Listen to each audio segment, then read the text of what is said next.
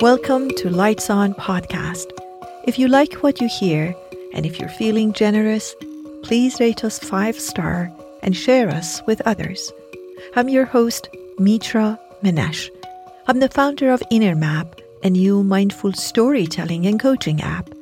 I teach at UCLA's Mindful Awareness Research Center, and for the past 35 years, I've been coaching my brilliant clients on 4 continents to live, love, and lead more mindfully, peacefully, and joyfully at home and at work. You can find out more about my work by visiting mitramanesh.com. But right now, I'm grateful for your presence and your mindful journey. Today's discussion is about our relationship with time. Yes, again, this is a very important subject. In fact, I will go as far as saying that our relationship with time is one of the most important relationships in life, because it's the foundation of how we show up for many other relationships. So when I'm in a difficult place with my relationship with time, I probably can't show up with my loved ones, with my, say, students or clients and friends in a settled and comfortable way. So it's a very important part of our life. And the interesting question was, how does it look like when I have a healthier relationship with time? And my answer was that because we're a physical being, we always look at the looks of things. And I invited the class to go to a deeper place and look at the feel of things.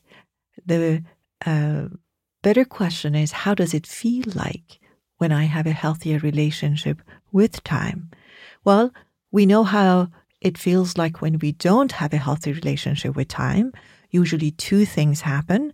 Either I'm very comfortable, but I do not meet my responsibilities and tasks that I need to attend to, or I attend to them at a very, very high price of being anxious and being worried and being always in a state of danger. So that's when it's not healthy. When it is healthy, we get the best of these both worlds, and that is that I feel a sense of comfort, and yet I have a sense of awareness and alertness about time. Not worrying, that's a different experience, but alertness and awareness. I'm aware of time, but I'm not uncomfortable about it. And that's why I called actually the class that I was teaching, I called it Befriending Time. Because when I see time as a friend, the friend may be in the room, I'm aware of that friend, but I'm not reacting to the friend. I don't need to kill it like we kill times. We don't need to meet the deadline. These are interesting language that we use when we speak about time. Instead of deadline, I have a time frame. Okay, that's great. That's a structure. That's order, and that's fine. I have awareness instead of anxiousness. So these are new experiences that I'm introducing them to you, and you may see them as same, but they're not. When I'm aware of something, I can be aware with a sense of comfort and pleasure, or I can be in a sense of anxiousness and worried sort of state of being. So it's a completely different experience. And it's one of those things that you need to experience it in order to really comprehend it and be able to apply it. My job is to tell you that that option exists and then give you tools to go there. But for this time, let's just hear more about how it feels like when we have a sense of friendliness and a sense of health in our relationship with time. Let's listen together. What does a healthy relationship with time looks like? Let's let go of the look. Let's talk about the feel. It feels, because that's more important, because time is not a person that I can say, oh, looks really romantic and really beautiful and handsome. It's not that. It feels comfortable. It feels that there is no problem until there is a problem. You can distinguish between the challenging times, the neutral times, and the other times. And there is a lot of other times that are just, time is there. Time is just happening. There is no this sense of danger always happening. And you don't even know why.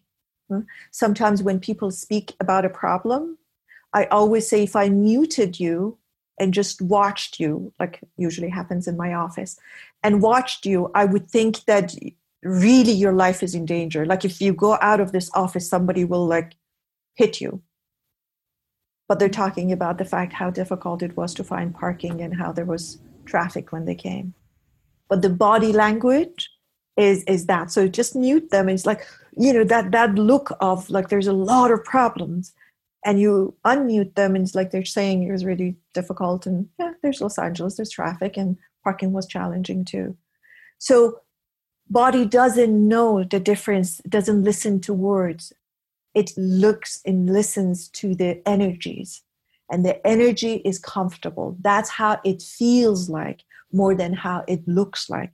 It feels comfortable unless it's a time that we really need to be uncomfortable, which probably is a very small percentage of the time.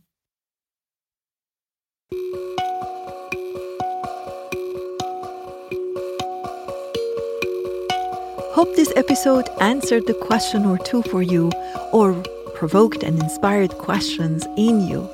I'm so grateful you showed up and listened up. Until the next time, be well and stay curious.